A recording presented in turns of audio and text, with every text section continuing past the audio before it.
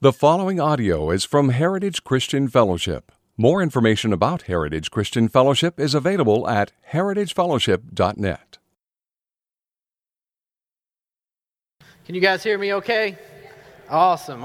Earlier, for those who weren't here earlier, I could not get it working, but now we have got it. So apparently this stand right here is made for Jeff and Sam because it is a little bit taller than I.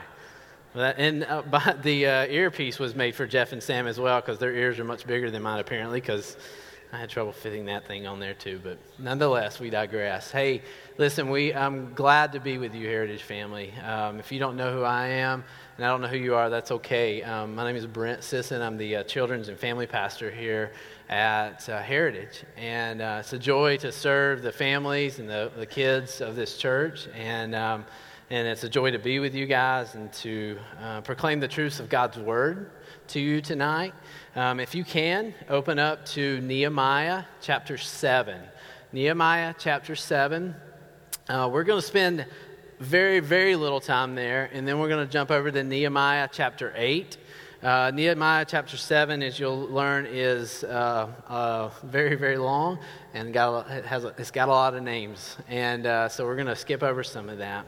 As you guys are turning there, show of hands, yeah, there we go. Thank you for the show of hands, Richard. But show of hands, think PBS show 20, 25 years ago, painter. Give me a name.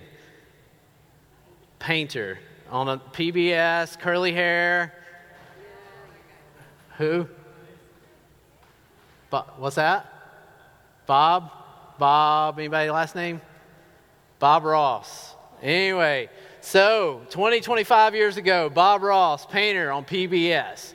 Here's the thing, I'm 34, so I'm much older than some of you and much younger than some of you. And when I was about 20, 25 years ago, I remember being at my grandma's house, so we called her Meemaw Sisson. And we would sit in front of the TV during the hot summer days, kind of like this, and I would watch Bob Ross. And he was really captivating to me. He was very soft-spoken, but he would start with a blank canvas and, start with a paint stroke, and you're like, what's this guy going to do? And then it turns into something incredible, like a stream in a meadow, with a deer and frolicking along with a rabbit or something like that. I mean, it was very, very, very cool, I thought. And here's the thing, and you're like, what in the world does that have to do with anything? Well, here's the thing. Tonight, as we go through Nehemiah chapter 7 and Nehemiah chapter 8, I'm going to give you guys, as we go through this story, we're going to go verse by verse, not through chapter 7, but through chapter 8, 1 through 12. And we're going to do a paint stroke at a time. And then as we start to pull back, by the end of that, we're going to see the picture of what's going on, what's happening here. And then we're going to pull back and look at that picture, and we're going to apply what's going on to our own lives and really apply the truths of what's happening in Nehemiah chapter 8 to our own lives. And so here's what I'm going to do. I'm going to read Nehemiah chapter 7, verse 4 and 5. And right before I do that, I'm going to give you guys just a very, very brief immediate background. Here's the thing. Pastor Jeff and Pastor Sam, they've been preaching through that. So they've given you guys the background as we go through this. And by the way, if you didn't know, Pastor Sam, he had their second child a week ago tonight. A week ago tonight. And so I think Justice Samuel Peck.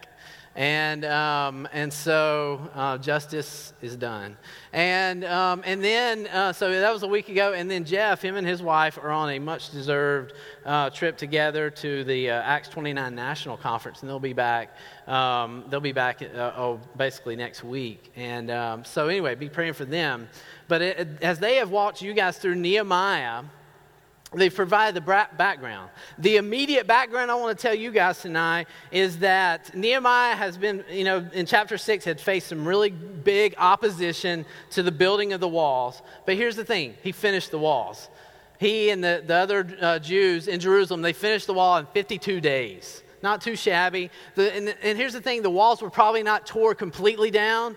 It was probably, some parts they just had to fix and bring together. But the thing is, they finished in 52 days. So a big thing has happened there. Now here's the thing as well, before I read 4 and verse 5, is I want you to think external and then internal.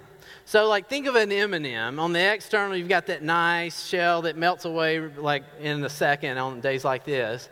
And on the middle, that's the good stuff right there. So here's the thing. In Jerusalem, the external part has been done. Chapters 1 through 6 is really the external of what's going on. And now the rest of the book of Nehemiah is focusing in on the inside of what's going on in the people and restoring the people. Now, because he's restored the walls, now we're going to restore the people. Restore the people of God, the Jewish people. And so we're going to read verse 4 of chapter 7 and verse 5. And then I'll explain just a little bit and then we're going to stop. And then go to chapter 8. Verse 4, the city was wide, the city Jerusalem was wide and large, but the people within it were few, and no houses had been built. So we got a problem. There's a big city, inside the walls, don't have that many people to fill it. The houses haven't been built for the people because there's not enough there to fill it. Think of back east where we lived in North Carolina. I remember near the church that I'd served at, there was a subdivision that was built, and it was empty. And because they were waiting for people to buy lots to build houses on. Similar picture here. Empty, they're waiting for the people. And so then Nehemiah says, then my God put it into my heart to assemble the nobles and the officials and the people to be enrolled by genealogy. And I found the book of the genealogy of those who came up at the first, and I found written in it, and then the rest of chapter 7. If you want to read that, go home, read that, enjoy it, and you might fall asleep because there's a lot of names in there. But so essentially right here there's a genealogy. Now here's the interesting part. So Nehemiah 7, the genealogy there is nearly almost exactly the same one that is in Ezra chapter 2. Is nearly exactly the same one that is in Ezra chapter 2.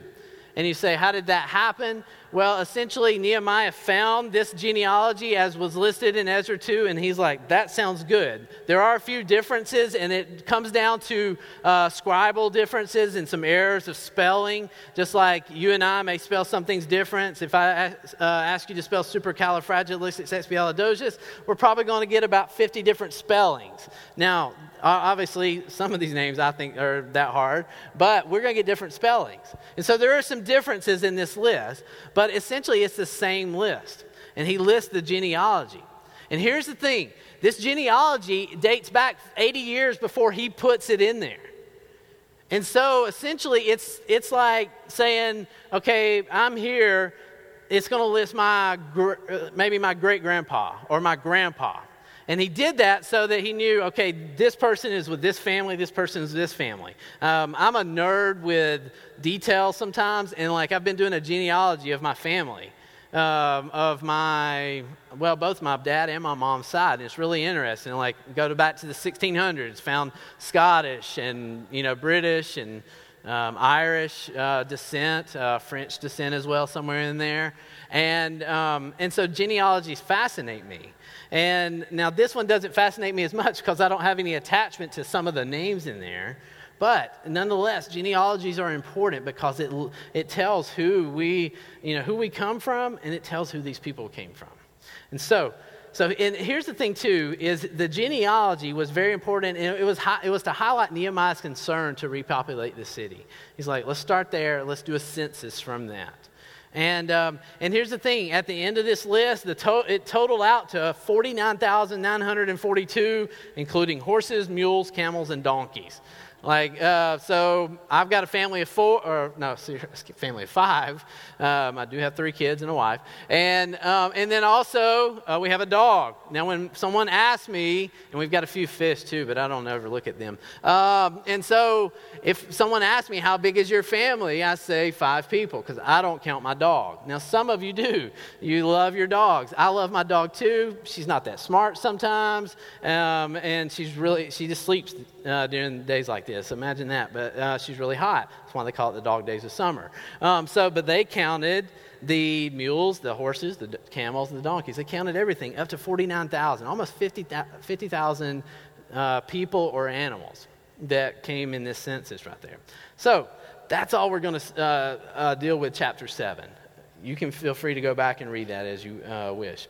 Now, here's what we're going to do. Nehemiah, I want you to go all the way to the end of Nehemiah 7 to verse 73. To verse 73. And we're going to do a little something different tonight.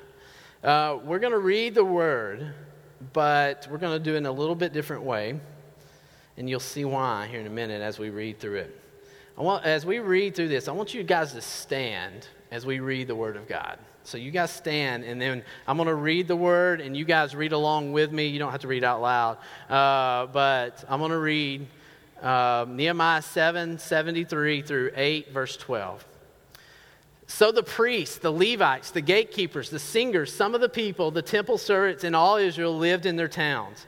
And when the seventh month had come, the people of Israel were in their towns. And all the people gathered as one man into the square before the water gate. And they told Ezra, the scribe, to bring the book of the law of Moses that the Lord had commanded Israel. So Ezra the priest brought the law before the assembly, both men and women and all who could understand what they heard, on the first day of the 7th month. And he read from it facing the square before the water gate from early morning until midday, in the presence of the men and the women and those who can understand. And the ears of all the people were attentive to the book of the law. And Ezra the scribe stood on a wooden platform that they had made for the purpose. And beside him stood, and you guys bear with me, Mattithiah, Shema, Ananiah, Uriah, Hilkiah, Messiah maybe, on his right hand, and Pedaiah, Mishael, Malchijah, Hashem, Hashbrown, Zechariah, and Meshullam on his left hand. And Ezra opened the book in sight of all the people, for he was above all the people, and as he opened it, all the people stood, just as we are. And Ezra blessed the Lord, the great God, and all the people answered, Amen, Amen, lifting up their hands. And they bowed their heads and worshiped the Lord with their faces to the ground.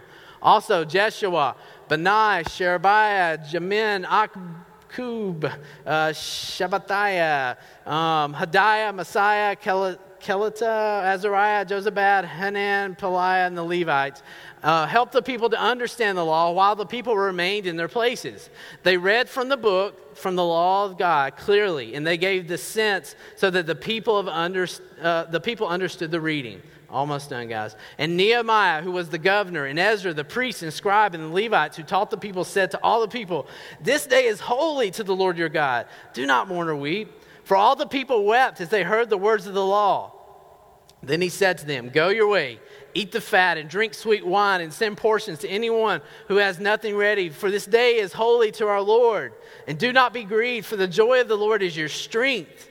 So the Levites calmed all the people, saying, Be quiet, for this day is holy. Do not be grieved. And all the people went their way to eat and drink and to send portions and make great rejoicing, because they had understood the words that were declared to them. You guys may be seated. And let's pray. Let's pray as we sit. Father, your words demand reverence, demand respect. And God, here in this passage, as we read this, we see the reverence, the respect, the honor that the people of God gave to the Word of God. And we see how the Spirit of God worked in their midst. God, I pray that tonight, even as I speak these words, God, that the Spirit of God would work in the hearts and lives of people, your people, for your glory. God, change their hearts to conform them to the image of Jesus, not the image of this world, but the image of Jesus.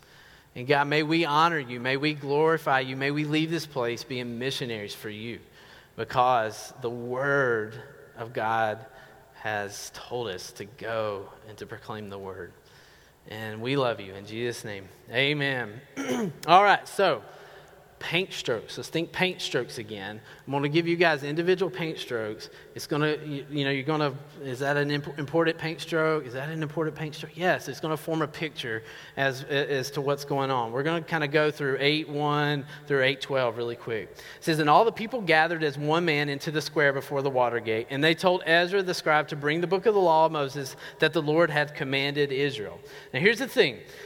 They could have went into the temple and stood and done all this. They could have. But in reality, there's a couple things working against this. Number one, there were a lot of people in this picture out here. Estimates are up to 30 to 50,000 people here. That's a lot of folks. Like, I'm not a fan of huge crowds. Like, going to New York City for New Year's Day has never really provided any incentive to me. But like, I can go to a college football game. I'm a Georgia Bulldog fan. Go Dogs. Make sure I get that in there. And I've been to plenty of games in Athens, Georgia at those games, and there's 92,000 of your best friends there. And like, I can cheer all day. For those Ducks fans, you can do the same when you go to Alton. For Beavers fans, do you guys have anything to cheer for? Oh, sorry. Sorry. Yeah, sorry, I didn't mean to do that. Actually, I did. But nonetheless, so they're at the water gate because this is a bigger area for this number of people to fit in. And so you've got the walls of Jerusalem rebuilt, and on the east side, you've got the water gate. And then in front of that, you've got a big open field. And so 30 to 50,000 people, I would imagine that's probably high estimates, they're standing there.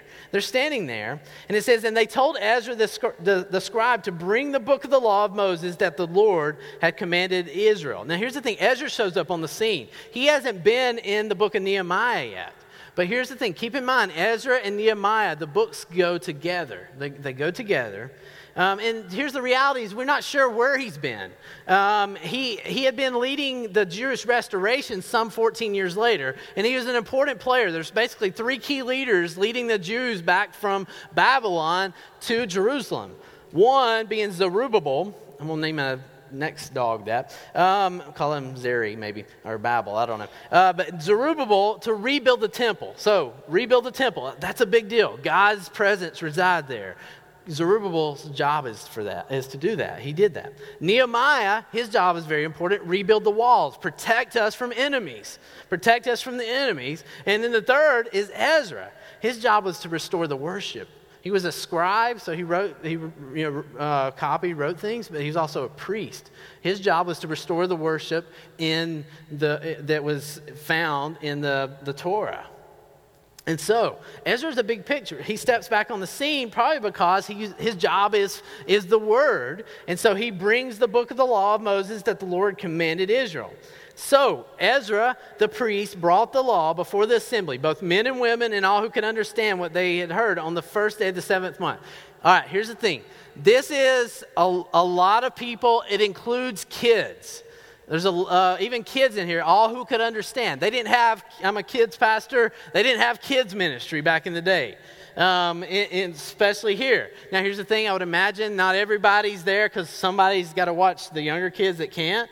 But here, the moms, dads, the kids are there, those that could understand what they heard. And they were it says on the first day of the 7th month. Now here's the thing, this was a big day. This was a big day in the Jewish calendar. It was the New Year's, essentially the New Year's Day for the Jewish civil calendar. And it was also the first day of the month that the Day of Atonement was celebrated. Yom Kippur, the Day of Atonement. That's a big day right there. And so this is a massive day. This isn't just like any other day. It's a big, big day right here. And also this was on our calendar is September, October-ish. Somewhere in that range right there, just to give you a reference to us. And it says, and he read from it facing the square before the water gate from early morning until midday in the presence of the men and the women and those who could understand. And the ears of all the people were attentive to the book of the law. Did you guys catch that? Early morning until midday. Probably 5 or 6 hours of reading the word. And if you think Jeff is long-winded, you may or may not, I don't know. Like, it compares nothing. 5 or 6 hours. And here's the thing, we'll touch this. It was probably a stop and go thing because they were reading it and then they were interpreting it for those that couldn't understand. And we'll come back to that here in just a minute. But here's the other thing. Think practically. 30, 50,000 people, a lot of people, either way you slice it. Think New York City, New Year's Day, the ball dropping, that number of people and how packed in they've got to be. Something similar is going on right here. A lot of people, like practically, think of, bathroom breaks. This isn't comfortable. This isn't necessarily a comfortable thing for all the people to be gathered, probably standing, they are standing for 5 or 6 hours. Comfort's not in the equation right here. It's not comfortable for them, probably, more than likely. And even September, October, weather-wise, we're looking at, I was looking, researched just a little bit, the average in Jerusalem in those months is around 82 degrees, average. So it's still warm. It's not freezing cold. You're probably sweating. You're up against people. It's like, get off me. Don't touch me. That's what I'd be saying. And so it's not a thing of comfort going on right here. There's a paint strip right there of the picture of what's going on. And it says, but in the midst of all that, the ears of all the people were attentive to the book of the law. They were listening. And there was a key reason why they're listening. We're going to hit that here in a minute. And Ezra the scribe stood on a wooden platform that they had made for the purpose. Kind of a pulpit, for lack of a better term. However, it's probably more of a scaffolding thing, just to get higher than the people, and so people way in the back can see. But it's big enough so that 14 people can fit up there. In the middle, you've got Ezra. On his left, I believe, you've got 6 people. On his right, you've got 7 people, or vice versa. So it's holding some weight. He's standing there reading the book of the law. I don't know, my practical question is, does he have some type of ancient megaphone? Those are things that just go through my head of what's this picture looking like? And beside him stood all those people. I'm not going to read those to torture you again with my pronunciations, but beside him stood all these people. The more likely these are priests. They're there. They're important. They're there standing next to him. And then verse 5, it says, and Ezra opened the book inside of all the people, for he was above all the people, and as he opened it, all the people stood. There's a reverence here. There's a deep reverence. Now, here's the thing. The book of the law, what they were reading at the time was more than likely either some, most, or all of the Pentateuch. The Pentateuch are the first 5 books of the Bible. Think Pentagon, 5-sided Pentateuch, the first 5 books of the Bible. Genesis, Exodus, Leviticus, Numbers, Deuteronomy. And so he's reading either, a good portion of it or all of it. And he opens it, and the people stand in respect. Now, here's the thing. More than likely, it's been over 150 years since a group of people, a group of Jews has came together for this. It's supposed to, by the law, happen once every 7 years. But think 7 years before this, more than likely, this isn't happening because the city of Jerusalem's still in kind of chaos. And then you keep going back and back. Now they're in Babylon. That's certainly not happening in Babylon. And so it may have been up to 150 years since this had been actually happened. So think of that. Generations haven't heard the public reading of the Pentateuch, the book of the law here. This is a big deal. It's a very, very big deal. Very, very big deal. And so we go over to verse 6. And Ezra blessed the Lord, the great God, and all the people answered, Amen, amen, lifting up their hands. And they bowed their heads and worshiped the Lord with their faces to the ground. Ezra somehow praise the Lord. God, you're great. You're the great, awesome God. You're deserving of everything.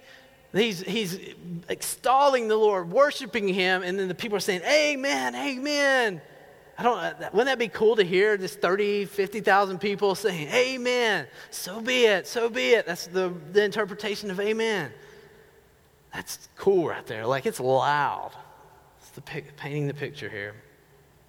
And they bowed their heads and worshiped the Lord with their faces to the ground. Great reverence, great reverence. And then, verse 7, now you've got these group of people that are there, the Levites, and their job is to help people understand the law. Because here's the thing, there's some language barriers right here. Because some of the people are speaking Aramaic probably a little bit. Some people are even speaking Chaldee, which is the language in Babylon. So you've got multiple languages here. So there's some language translations, but also as they're teaching, whatever they're teaching out of the Pentateuch, they're explaining that. I don't know how that looks to 30, 50,000 people. And here's the thing, there's only, 8, 9, 10 names named right there.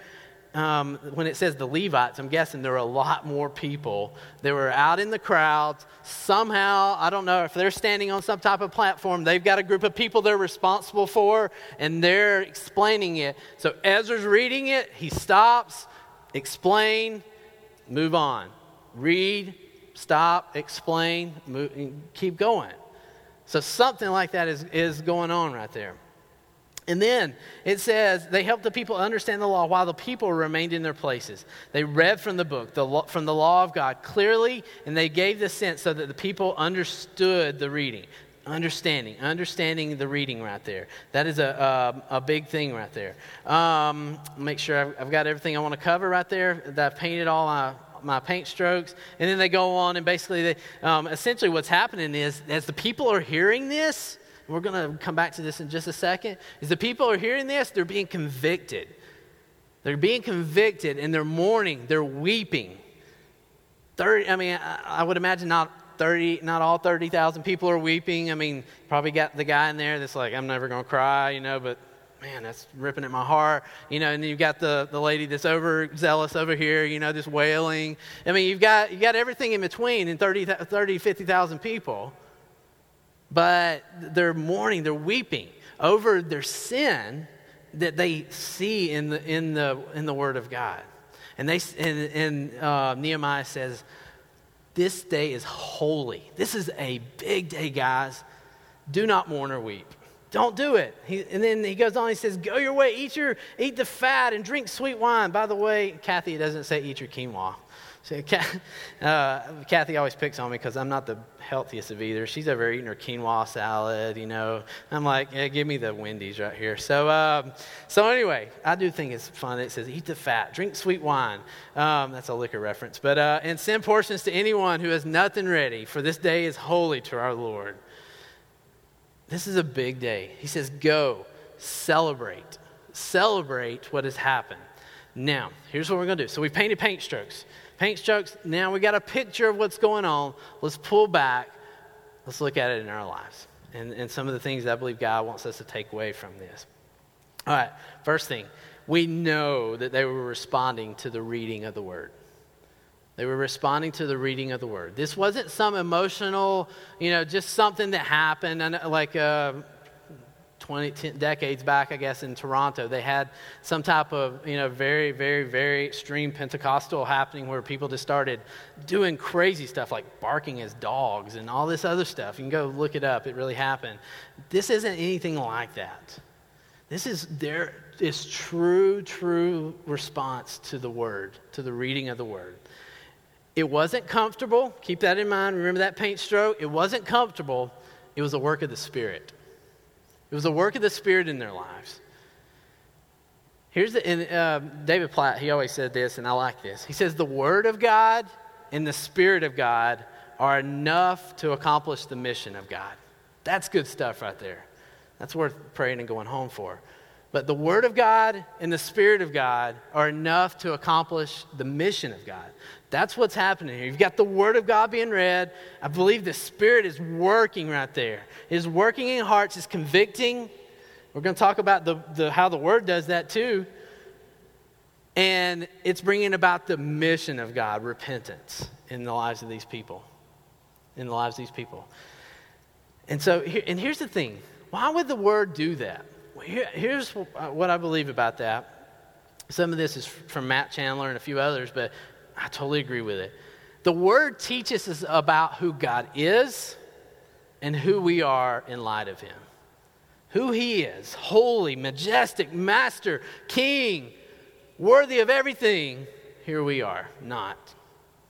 My mentor in college, he taught me, when I pray, he taught me a really cool acrostic, acronym, I guess. And some of you guys probably have used this before, but it's called ACTS when you pray. ACTS, not AXE, but ACTS.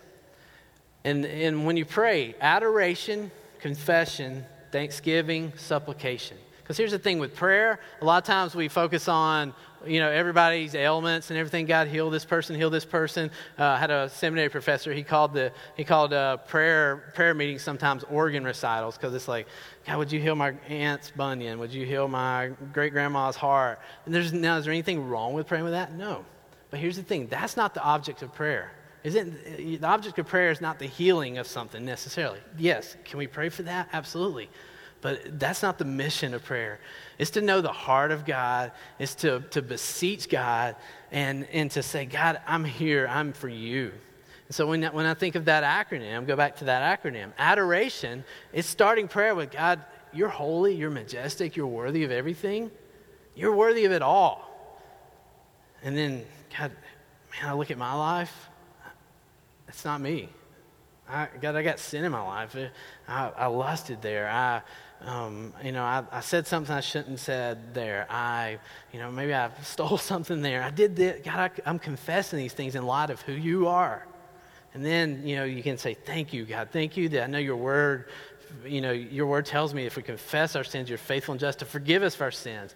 And then finally, after all that, and you've had good communion with the Lord, then you can pray for someone and say, God, those things are more important than the healing of someone. My repentance before you is first and foremost.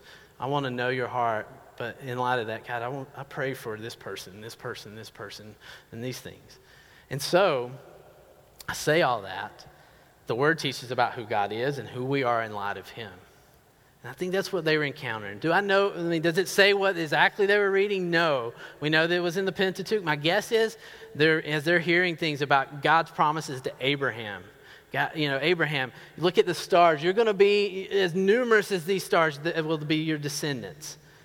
And then as they're reading through, God's reiteration of that promise to Moses, they're saying, oh man, we've come so far.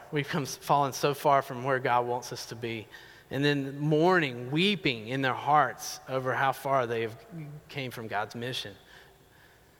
So the Word teaches about who God is, who we are in light of Him. Most of you guys know 2 Timothy 3:16, or you may have heard it, but it says all Scripture, that's Genesis to Revelation, is God-breathed. And the word, I think some Greek is interesting. The word for God-breathed is theonoustos. Theo, God, noustos, think of pneumonia, the way pneumonia is spelled, noustos. Theonoustos, God-breathed. That's the word, this right here, not necessarily the book, but the words contained in are God-breathed through people, through the people He's used to write this. All Scripture is God-breathed and useful for a few things. Teaching, which I do. You guys can teach anywhere. Rebuking, confronting the sin. Correcting what has been confronted in us. And training in righteousness. That the man of God may be complete, equipped for every good work.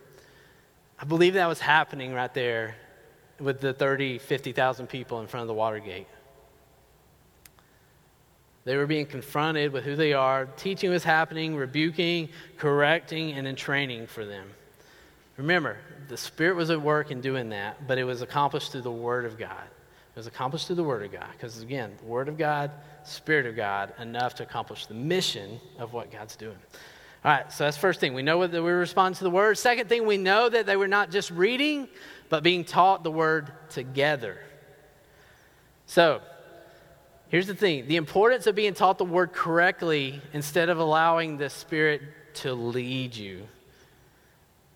There is correct teaching of the word is so critical, especially in days like today, where we have so many cults and so many things that just lead us astray from following the Lord. Please know I don't share this being boastful or anything. It's just a really cool thing that happened. A few weeks ago, I was on a plane from Denver to Medford, and I always, mostly always, when I leave, I always tell my kids, my wife, hey, pray for Daddy to have an opportunity to share Jesus with someone. So I'm on a plane. I'm sitting next to a lady. We just start talking. She lives here in Medford. She's from Thailand, but she moved here 7 years ago. She's a Chinese national, all these different things. We start talking, and she's like, oh, maybe God can help you, God, you can help me pray. And I'm like, yeah, I can do that. And then, and so we start talking. I just share the gospel with her and tell her how prayer functions into that. And she was saying that, even living in here in Medford, she's had the Jehovah's Witnesses come and tell her things. And so she read through, some of the stuff that Jehovah's Witnesses gave her, and she just didn't feel good about that because there were so many do's and don'ts involved in that. And I'm like, okay, that's not the gospel. That's not the gospel. And in fact, pretty some harsh language. I was like, stay away.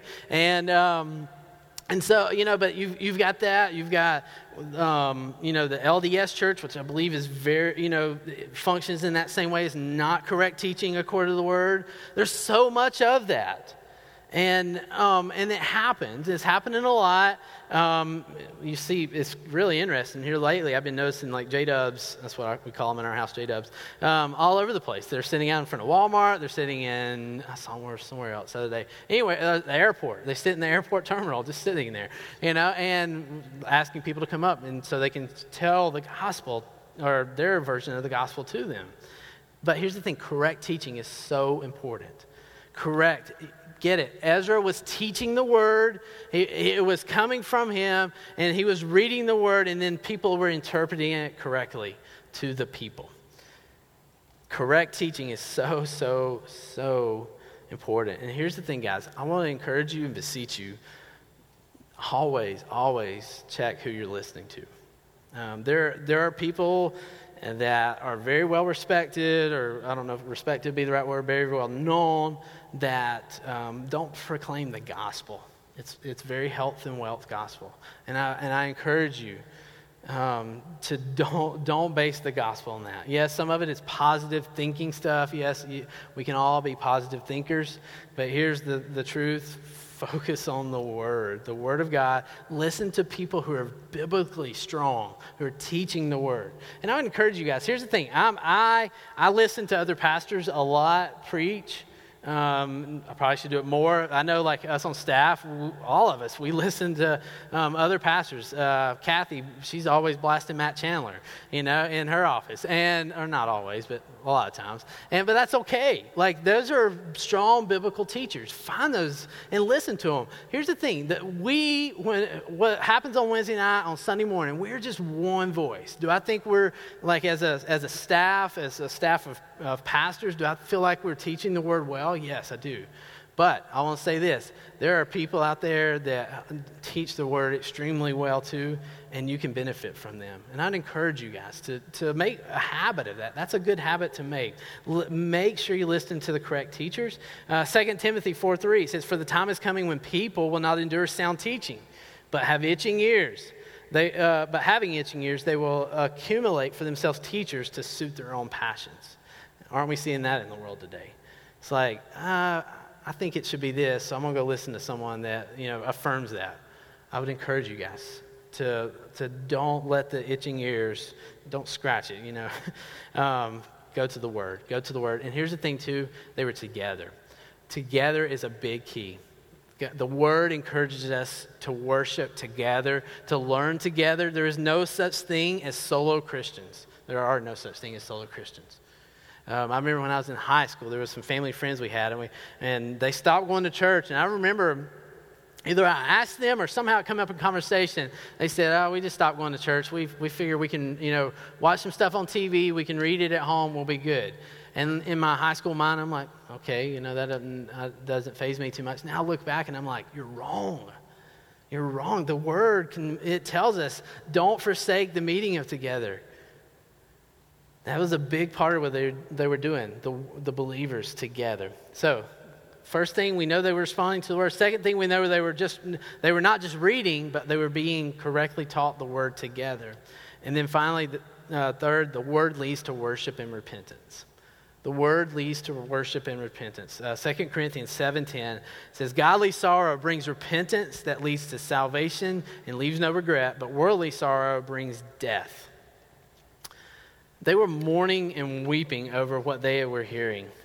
And here's the thing. There are things in the Word that should make me mourn and weep. Now, am I a mourner? Am I a weeper? No. I try to stay even keel most of the time. But here's the thing. There's things that break my heart as I read the Word and I see myself. Guys, read it. You'll see the same thing. And two, as you're here at church or any other church, I encourage you, don't look just to be comforted when you come to church, but look for ways to be, made more into the image of Jesus. That may look like God's word confronting you about very, very specific things. And I encourage you to pray in your heart, God, reveal those areas in my life. I need to see those areas so I can be more like you. The word produces worship, and it produces repentance. Practically, I'm a big practical guy. There's a few things I want to leave with you guys. How can we respond practically? I would encourage you guys, make regular reading of the word a habit. A habit. Now, here's this thing. Does that mean if you don't read the word for a week that God doesn't love you? No. There's a pastor in North Carolina called J.D. Greer. He said, there's nothing you can do right now that would make God love you any more or any less.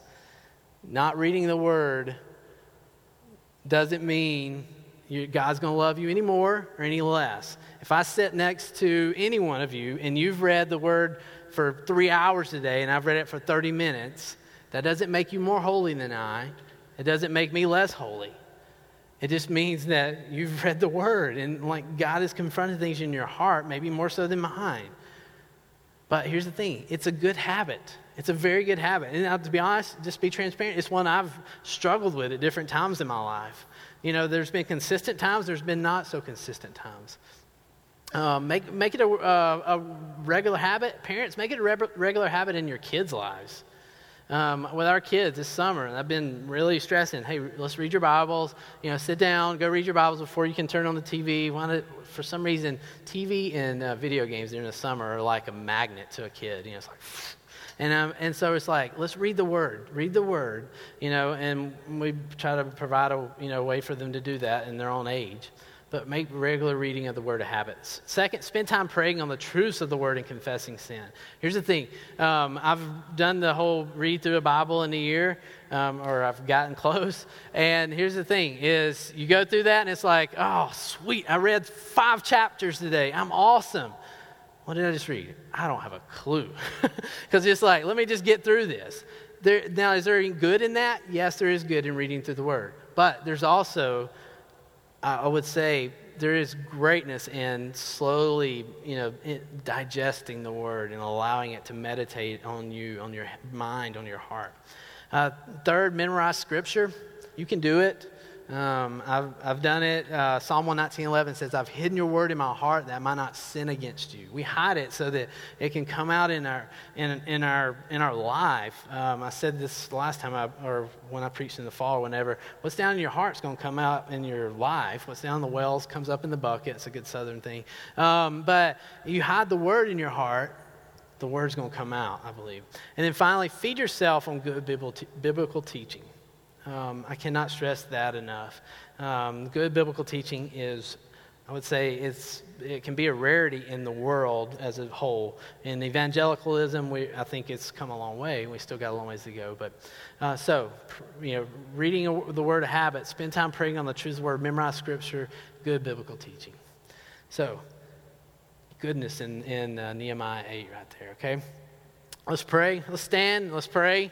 And we will go and proclaim the truths of God. And I told my kids ministry volunteers I'd be done at 8. It's 8 o'clock. Good job. So let's pray. God, thank you. Thank you for loving us greatly. God, I pray for this group of believers here, this family of believers, that God, we would proclaim the word in our homes, in our places of work, wherever we're at, we would proclaim it. But God, that it would start in our relationship with you, and that we would read it, and then we would meditate on it, and then we would memorize it. God, we know that the word transforms us, and that together with your Spirit, it accomplishes the mission. God, I pray for this group right here. God, they would be on mission for you as they step out of this room. God, give them very, very clear, distinct opportunities to share the gospel this week. And God, I pray that it would be done with clarity and with spirit-ledness to it.